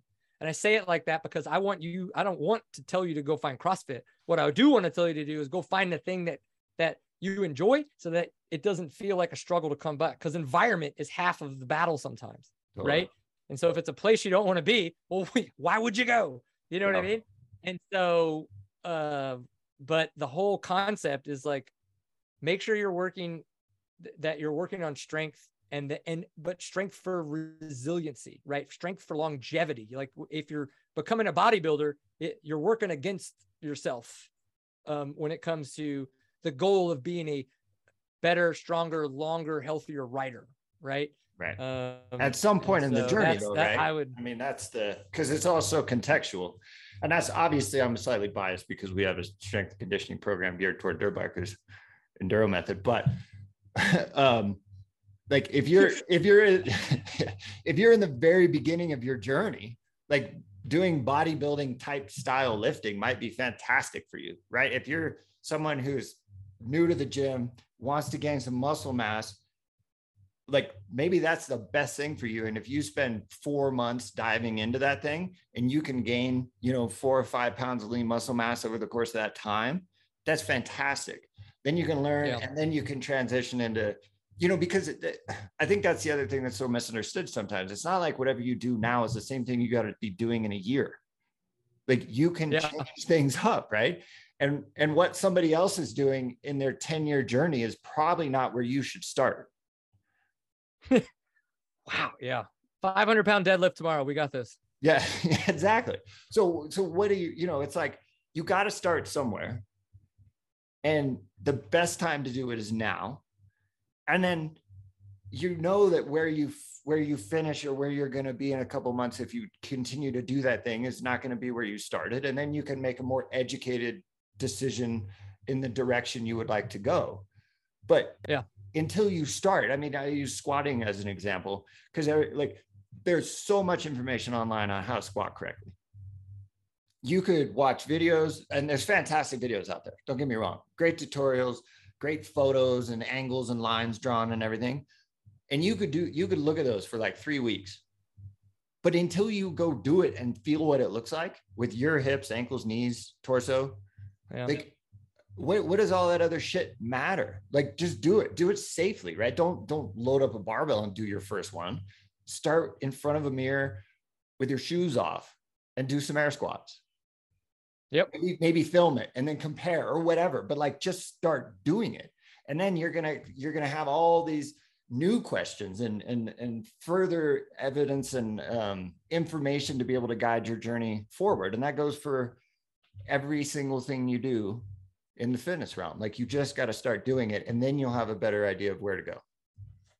Yeah. And that's why, like, when you guys came out with Enduro Method at the beginning of last year, like, I had talked to you guys as soon as I could, because I was just like, finally, like, somebody gets it. Like, we need to have a place for people to come to this that have absolutely no idea what to do. They don't know how to move. They don't know why weights are involved, why I cardio, why I might be on an assault bike and then want to vomit afterwards. Like, and so, it's like, and so, yeah, like, I think a program like Enduro Method is a phenomenal place for people that are trying to become better riders and have no idea what they're doing. But on the flip side of that, for all of the shit that we talked about consistency and getting out of your own head, it's also a great thing to be able to do and follow and just do it. Don't overthink it. Right. You guys are programming to help them get better every day. And it's going to be relative, right? Like, again, 500-pound deadlift. I can't do a 500-pound deadlift. So my percentages off of my deadlift are going to be different than your percentages off of a deadlift, right. That's relative weight, right? It works the same way when it comes to the programming and the years that you've been doing something, the movements that are going to be involved. Totally. So, yeah. And I mean, as much as like, I'd be like, yeah, Enduro Method's the best option, I think, out there for dirt bikers. If it doesn't work for you to work out by yourself, but you do work better in a class setting, or you have a local gym that's awesome, like, fucking go there. Like, that's great. Seriously, like, I would rather everybody just get fitness in, because it is like, from a mental, I mean, we haven't even touched on any of the mental standard parts of that, but like, it's one of the best things you can do for mental health. Yeah. Yeah, I think one of the coolest things that you see in a lot of situations when it comes to being in a community class is let's just say it, with CrossFit, there's a clock and there's other people, right? Now, a good coach is going to watch everybody in the class to make sure that form doesn't go out the window, right? You're going to collapse at some point. Debatable. Yeah. Right. So it's like, but at the same time, like, when, Susie Q, who you've beaten a couple times, but is beating you, like, you're like, fuck, man, oh my God, I'm not letting go. Or like, you're like, I'm trying to beat a certain time on the clock. Like, that ability to be uncomfortable and push yourself through those, man alive, those moments will carry with you through the rest of your life. That idea of like being comfortable, being uncomfortable is insane. And what's strange is that in different types of fitness and exercise regimes, like you can get some fucking amazing mindset work done while you're throwing weight around because of the uncomfortable places that it puts you, because you can't give up. And by not giving up, that is here. That's not just about weight. It's not just about your current strength capacity or how much you can run and stuff like that, as much as people think it is. Right. Yeah. If you want more of that shit, go listen to David Goggins. Yeah. Yeah. There's so much to the endurance side of training too, like long, slow distance or running. And one of the good ones that I heard was it teaches patience. Right. Which is interesting because, and I would say that's where like the high intensity, like you need everything, right? You need to be doing some longer, slow stuff for all kinds of reasons. You also need to be doing some high intensity stuff and of course lifting heavy stuff and all that. But the long, slow stuff it's almost its own form of meditation in a way, right? You're out there, you're kind of uncomfortable. It's not terrible, but you're uncomfortable. But you got to sit with that. And then the patience part is you got to be comfortable just doing that for a while. And some people love that and are super good at that. I'm not. I never did an endurance sport in my life. You know, it was all football, basketball, baseball, sprint stuff, you know, sprint and rest. Right. And I still remember when I was a little kid and we lived on this dirt road and it was like a half mile. We were in the middle, half mile each way. And my neighbor, who was actually my head football coach in high school, but they had 3 boys and I was good friends with them. And we went down to the mailbox and we were all running and I would sprint and then I'd wait for everybody and I'd sprint and I'd wait for everybody. And on the way back, one of the boys, the older boy, was just jogging steady the whole time with his dad, you know, and we'd get to a hill and I'd sprint up the hill and I'd be at the top like, hey, fucking beat everybody. Yeah. Waiting for everybody to come up. And he turned to his son and he said, you know, I'm really proud of you for being consistent and just being steady or something. And at the time in my head, I'm like, what, proud of you for like losing, not being at the top of every hill? Like, but it took a long time to like get this idea of mentality of patience and just like steady state, longer work. I don't know. It's just that was a memory that's always stuck with me. And I think, you know, there's importance on both sides because on the flip side of that, like a lot of endurance athletes, and again, I'm not speaking for, this is a generalization, but usually if you get really, really good long endurance athletes, they have a really hard time knowing how to push at 100%. Typically they're leaving something in the tank, right? And you take a sprint athlete, they're really poor at being able to leave stuff in the tank and go for a long time. Yeah. And there's some unique characteristics of people who can have that ability to kind of do both. But you could definitely I'm 100% on the endurance side. Like I definitely lean more towards the, you know, just because of like my body composition and all that stuff as well. Like I'm very much more of an endurance athlete, like the way I'm built, but even like mentally, like I've always just kind of been a little bit more like slow and steady. You know what I mean? And like, I've had to, like, there's been a couple of times where I've had to force myself to blow up in workouts because it's like, I need to know what the fuck that really feels like. Yeah. Like, to sprint and to really know, like, that's disgusting. Now I actually know what 90% of 100% is because I don't ever want to do that again. Totally. When we first opened the gym, we got our first assault bike. There was like 4 of us around and literally unpacked it out of the box. Completely cold, like not working out, just pulled the air bike out of the box and we're like, I don't know, let's do max minute calories and just see how many you can get. So completely cold, we each did it. Probably one of the closest times I've ever been to vomiting from working out. Hit 60 calories in 60 seconds, cold, and was completely fucked for 6 hours. Yeah. Like, I can't do that many calories that quickly. It was ridiculous. Yeah. I'll never forget the pain from that. I mean, it's probably like a slightly PTSD. Like I have a hard, like pushing that hard on the assault bike for that long now. Yeah, it brings back bad Yeah, you're memories. like 20 seconds max, buddy. 20 seconds max. That's it. That's all I got. What happened with your I remember seeing a chainsaw thing. Watch the video a little bit. Yeah, good God. So we were when we were in Montrose for, again, of things that I want to do, like that's kind of one of those things. I want to go ride with people that know the area and kind of like dig in. And one of those people was Morgan from Highland Cycles. So went up to Montrose, took the family, we did an RV trip and everything like that. And that Thursday night, I was going out to do their little work trail ride with them. So we were getting chainsaws, moving logs, all that kinds of stuff, because it's that time of year. I'm sure same for y'all up there. And we built this, like this one like big old stump had come across the trail, and we were like, but it was this elevated kind of off camber spot and everything. Like, bro, like that could be a cool log to actually leave. Let's clean it up a little bit. So we cleaned it up and stuff like that. So we just got done using the chainsaws. Morgan puts the chainsaw back in the front of his bike. And I was like, well, good news. You get to be the first one to ride it, because, you know, you cut it. Okay.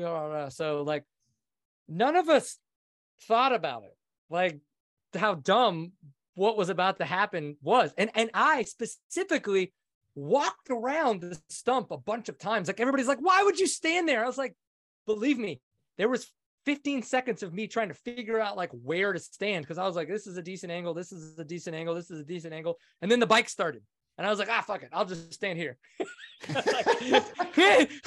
Like, you know what I mean? Like that's how just like out of it we either of us were about, like, or any of us, there was 8 of us there, about how bad of an idea this was, that any of us were on anywhere near remotely close to the log while he's riding a dirt bike that has a chainsaw on the front of it. Right. Well, so I never thought twice about it.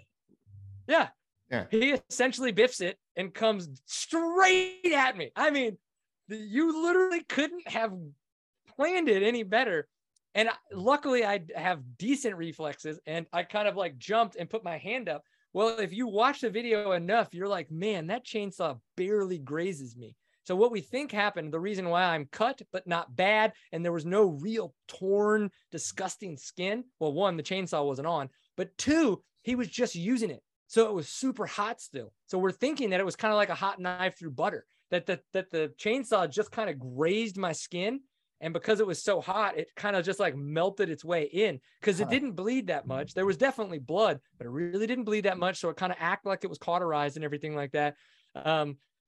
Dude, it was the best it could have been for the situation that it was, to be completely honest, because like if it had been, I mean, even halfway, even 2% worse, like the chance of me bleeding out there would have been vastly high, because we were probably 30 minutes from the truck minimum. Maybe 20 if we could have gone faster and they knew like a quicker route. Obviously, I didn't know the area. He had a med kit, so he was able to wrap it up. But if I'd have been profusely bleeding by any means, like we were riding our dirt bikes, we would have had to have gotten back somehow, right? Like, yeah, sure, we would have left the bike and I'd have jumped on the back, but you know, I'm like riding with my arm in the air, I guess, like to keep the blood from flowing out and everything. Like, so it could have been bad. Right. We laughed about it so much because, like, what can you do? Like, not a single person made a good decision about any of that. So you don't blame anybody in that stuff. Right. You literally chalk it up to stupidity and you make a video about it to hopefully help other people not make the same mistake.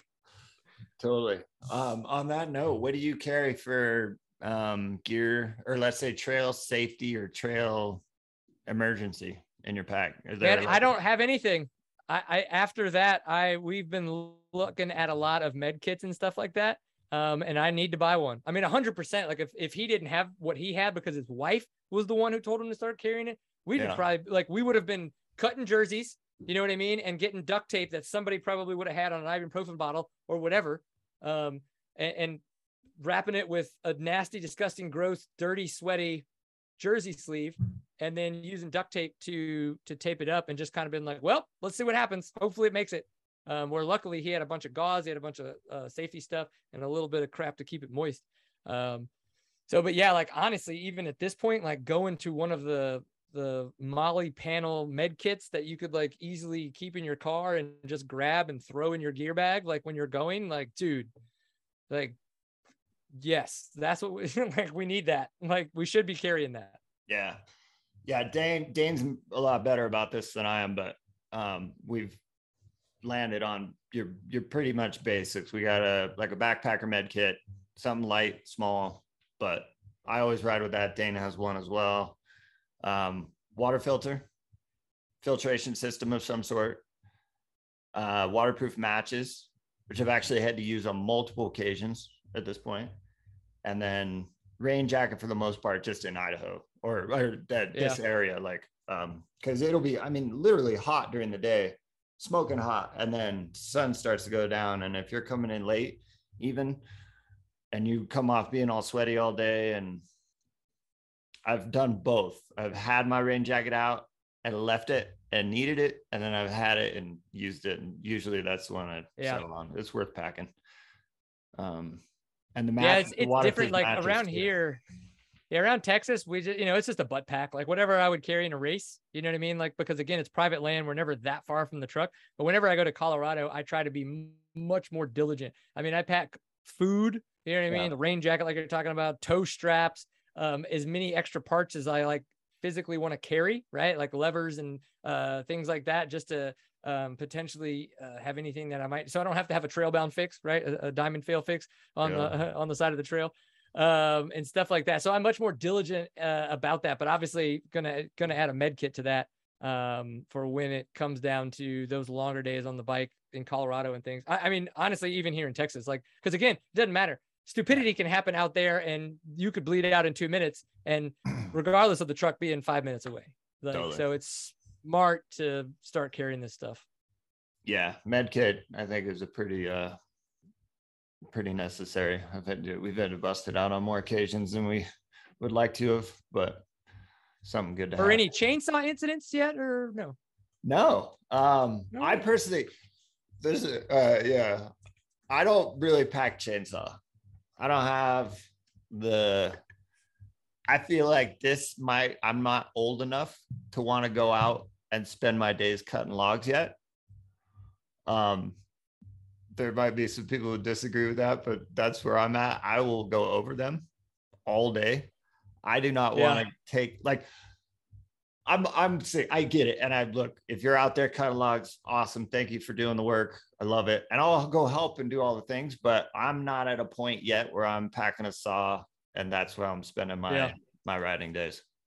I strangely loved up until the chainsaw incident. I loved that ride.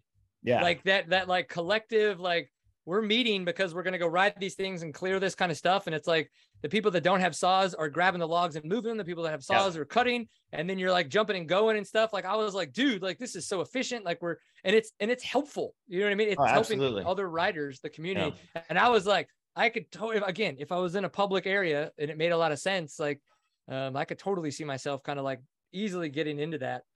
Maybe that's an age thing. Maybe it's not, who knows? Yeah. I mean, I carry a handsaw. But usually, you're not cutting big logs out of the trail. So you're finding other ways around, going over, cutting limbs, clean it up and get over it. And again, if you're one of the folks that's out there clearing logs, thank you. And maybe at some point I'll be doing that. But for now, it's riding, not logging. It's understandable. Because it's different. It's a different thing. And I've been on rides that's what we've done with other folks who have saws, and that's fine. I just need to know what we're getting into. What you signed up for. Yep. Yeah, exactly. Because it does have to get done. If it doesn't get done, it's no fun for a lot of people. And not everybody's, you could say it's very limiting on trail experience if there's a shit ton of logs that are down. Yeah.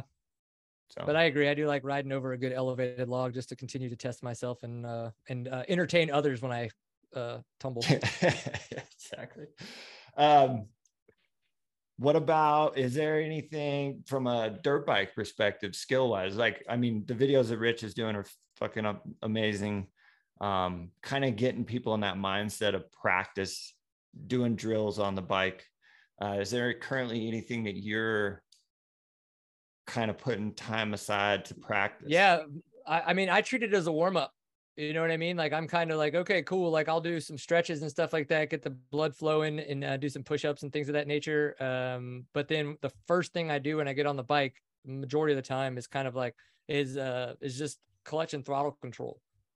Practicing, trying to get that front end up. A wheelie to me would be cool, but in the long run, the concept that I'm practicing on is going to be so much more worthwhile than the wheelie, right? You know what I mean? And I have been in many situations in enduros, right? Not even hard enduro or anything like that, where if I could have done a quick pivot turn, dude, easily would have saved me 10 seconds, minimum. You know what I mean? Sometimes longer, and because energy. You start to like, solid point, and energy. But then like you start heading down the trail and somebody else gets in your way, and then you got this, that, the other, you get stuck in a vine, and all of a sudden you're a minute down the trail because you couldn't do a pivot turn. And it's like, it doesn't need to look cool. Like, you know what I mean? Like, it's not like, I don't need to learn how to do a pivot turn effectively so I look good. I need to learn how to do a pivot turn effectively so that I have clutch and throttle control when and where I need it. Right. So that's I think is one that's a great place to play around and practice that in turns. When I warm up, I'll go create like not just a figure eight, but the concept of a figure eight. Like I'll just go out one direction, taking a bunch of lefts and a bunch of rights and a bunch of lefts and a bunch of rights. And then I'll turn around at some point and I'll come back and a bunch of lefts, bunch of rights. And so, and I try to vary them so that I get a little bit more of a hard in one spot, so that when I come back the other way, that the exit's a little bit more open, and vice versa, things like that. Right. Just because of the fact that, man, dude, braking and turning, it's where you lose speed, because that's where you have to take away speed to be able to turn. So again, and then it just comes down to the same idea of the throttle, clutch and throttle control that we can create within that, but then we're bringing the braking aspect into it more than just kind of that lofting of the front wheel. Right. Awesome.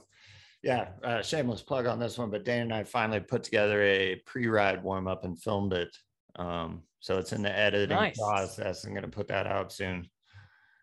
So that'll be, put it on the Enduro channel or the Enduro Method YouTube channel. Yeah. Yep. There's just basically all demo videos, nothing of real like entertaining content, unless, I mean, some of the demo videos might be, but it's literally just where it starts, man. You just gotta keep, what is it? We got to stay consistent. Oh man. Yeah. It's a different beast, this whole media and filming and all that stuff. Well, I have a lot of theories and not a lot of followers, so yeah. It's a good place to be. At least you don't run out of content. Hey man, come on. You've heard how much I talk. Are you serious? Like I got a Word doc full of ideas that I'm just like slowly kind of taking away at. Yeah. So one thing real quick before we go, I'm curious on you, for other reasons, but you quit drinking. Yep. Right? How long has it been? Yep. It was, I want to say it was January 1st this year, and not because I like went hard on New Year's, like by any means, I didn't. I had been lightly drinking. You know, I had gotten to by the time the pandemic hit in 2020, I was already on this concept of like, damn, where am I at with drinking? And so a lot of the times when everybody's sitting outside in front, like I was busting out non-alcoholic beers and stuff like that, and nobody knew, right? I just kept it in the koozie, wasn't saying anything about it. I was just doing it for me. And I didn't, well, if anything, I was a little nervous of being judged, you know? So there's part of that too. But then again, like if there was a time that I wanted to drink, I would drink. Like, and I just kind of, but what I noticed is as I was being more conscious of it, like the times that I chose to drink were becoming less and less and less. And I was at a party for New Year's Eve, hanging out with people. And I was kind of like, yeah, it's New Year's. Do I want to drink? Yeah, I want to drink. Okay, cool. Like that, you know, whatever. And I woke up and I had a slight hangover, you know, no shots, no nothing like that. Like literally just consistent kind of drinking. And in the long run, too much, yes, for a hangover, but not in excess. And I was just like, what the fuck am I doing? Like, I'm fighting myself. Like, I don't want this anymore. I keep asking myself why I'm drinking. And even though, again, I don't really drink that much. And it's not like it took me 8 hours to recover from a hangover. Again, it wasn't that bad. It was just kind of like, this is stupid. Like, why am I fighting myself on this? And so since then, I haven't drank. And it's been like, there has been no struggle. I have been out at bars till 2 a.m. watching music, metal shows and stuff like that, and had no issues. I don't care. It's not a judgment thing. You know, it's a literal you do you. But again, if I go back to my why, I want to be happy, healthy, and hopefully still humble when I'm 95. Drinking is not going to help me get there. Right. Right. Drinking is only going to hurt me get to it. It's only going to hurt me get there. Hurt me to get to that. Right. It's a hindrance in that why. Right. And so again, like, it's kind of like, it kind of made sense. So. Yeah. So it's been, I guess, January 1st. Wow. That's awesome. Yeah. I mean, in asking that question, it's not a judgment on, well, you obviously, or anybody else, or, you know, everybody's on their own path and journey, but I had personally did something similar. When was it? Well, it was my birthday 2 years ago, I guess now, year and whatever, couple months, where I just decided I was going to quit for an entire year. And so I'm on the other side of that year, still haven't drank, not sure where I stand with it fully long term. But it was really cool to take that long off. Like, I've gone previous bouts of it for competitions and everything else. Right. But then it was right around where my pinky blew up and I couldn't ride. And I was it was at the Silver King. Well, it wasn't Silver Kings then. It was at Sticks and Stones in 2021. I couldn't race. I had pins in my finger. And I was super pissed because I really wanted to race.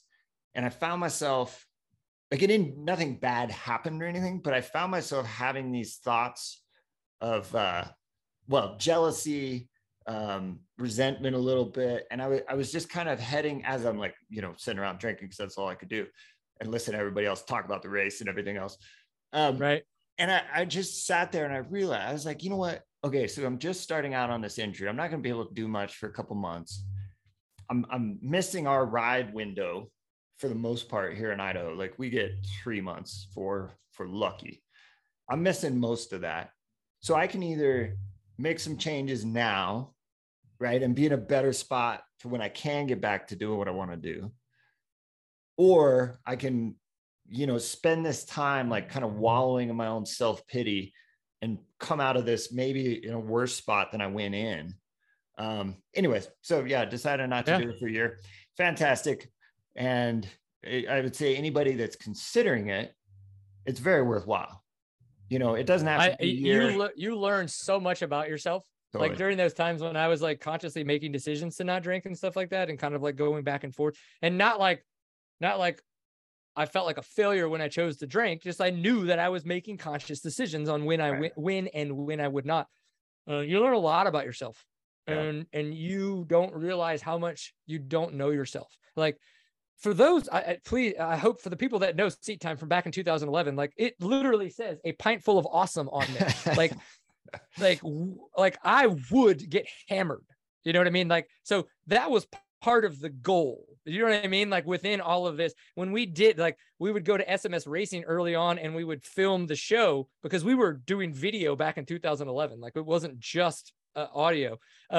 Like, multiple people would throw up because we would drink so much. So please understand that I'm not coming from a place that it's like, I just, you know, I casually stopped drinking. Like, it was, you could say, as I was teetering on the idea of alcoholism, but because my wife is a recovering alcoholic, I don't choose to call myself an alcoholic, because I don't want that to take away or make it sound like we are in the same space.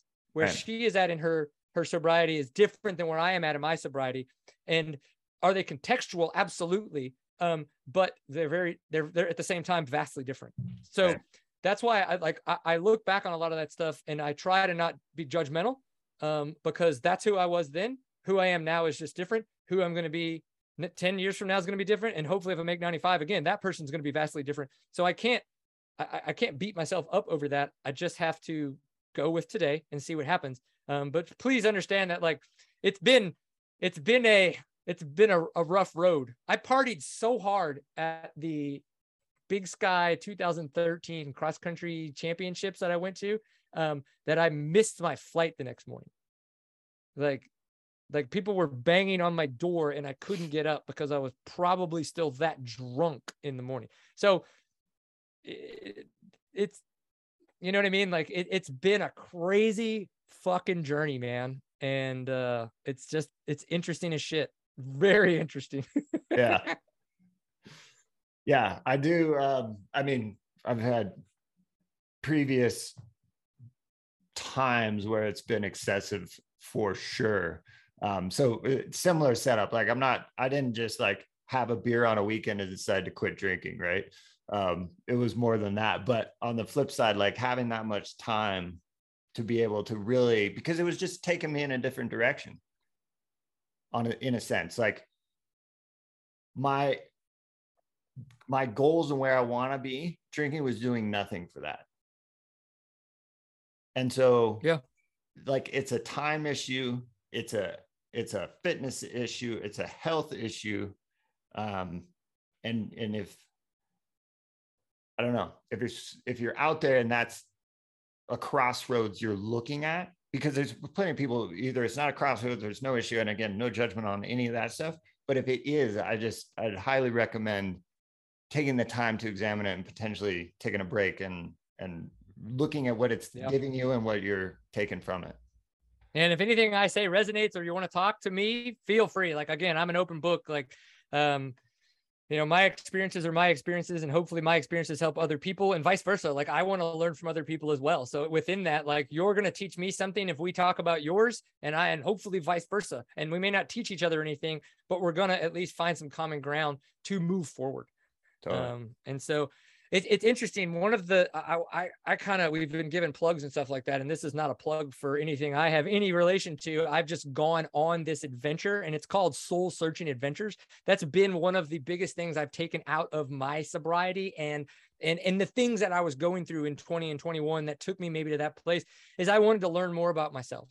I wanted to understand who I was, why I made the decisions I made, why my anxiety sometimes is through the roof. And I can tell that I'm clenching my jaw during the day because my anxiety is so high. Michael Kazayu is a huge pastime CrossFit dude and stuff like that. So that's how I found out about him. But the trip is not a CrossFit trip. So don't think that's just his connection and how I found out about it.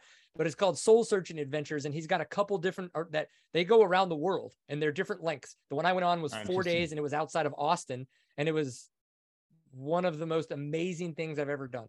And I learned a lot about myself. I was put into some very uncomfortable situations because of the fact that I had to face a lot of reasons that I am, how and who and what I am. And so that I could come out on the other side better than that. And I think I'm going to go on another one next year, a different version. Again, he's got a couple different ones. But if any of this on the mindset stuff has resonated, that's just a cool spot to maybe go do some research is around those kind of trips. Yeah, one of the I've never heard of that one, but one of the ones that I did wasn't a trip or a thing, but it was Jordan B. Peterson's future authoring program, which I'd heard of, years and years ago. But it's like $20 or whatever, and you don't even have to pay for it. It's probably better if you do because it's better questions. But have you ever heard of it? I've heard of it, but I have not done it. Yeah, so I bought it and wrote it out, and I can still go back and look at what I wrote. But essentially, you're just writing your future, right? So you're writing, and then there's way more questions to it. But without worrying about spelling, grammar, whatever, it's write your best version of yourself in 5 years, and then write what if you let your vices take the best of you, what that looks like in 5 years or 2 years or whatever it is. And it's fucking interesting because deep down, we all kind of, I think, have an idea of what that looks like, right? Like what's my best self look like? And if I could put that out there, what would I be? Would I be, a role model for my kids or friends or family, or I would enrich the lives of the people around me, blah, blah, blah. And you have an idea of that. And then it's like, what does that look like if you let the most base things of yourself take control, right? And you travel down that path and write that down. Don't just go, oh yeah, that won't happen. Like put that on fucking paper and then read it and see how that makes you feel. And then it gives you a lot more context, and it gives you those spots to be like, okay, I don't want to do that, right? So how do I make decisions that don't put me there? Yeah, I love it. Yeah, it's interesting. Any of that, again, obviously Josh has got resources, I've got them. If any of this stuff resonates, like reach out and we can, chit chat about it. Yeah, absolutely. Well, I guess we should finish with something that has nothing to do with dirt bikes or fitness and with the mindset stuff, huh? Yeah, It's your show, buddy. No, that's all good, man. Appreciate the time, and thanks for coming on. We'll have to do it again. And yeah. No, man, absolutely. If anybody, like, if any of this, you want to know a little bit more about the Seat Time and the stuff, it's seattime.co. We're on the Instagrams, TikToks, and all the stupid things out there. It is, again, I want to entertain, and I want to educate people. I want to have fun. Dirt biking is awesome. It doesn't need to be taken too serious. And so I don't take it too serious. And if you want a little bit of that, man, come check us out in any of the places you can try to find us. Awesome. Well, Brian, appreciate the time, and thanks for coming on the show. You got it, man.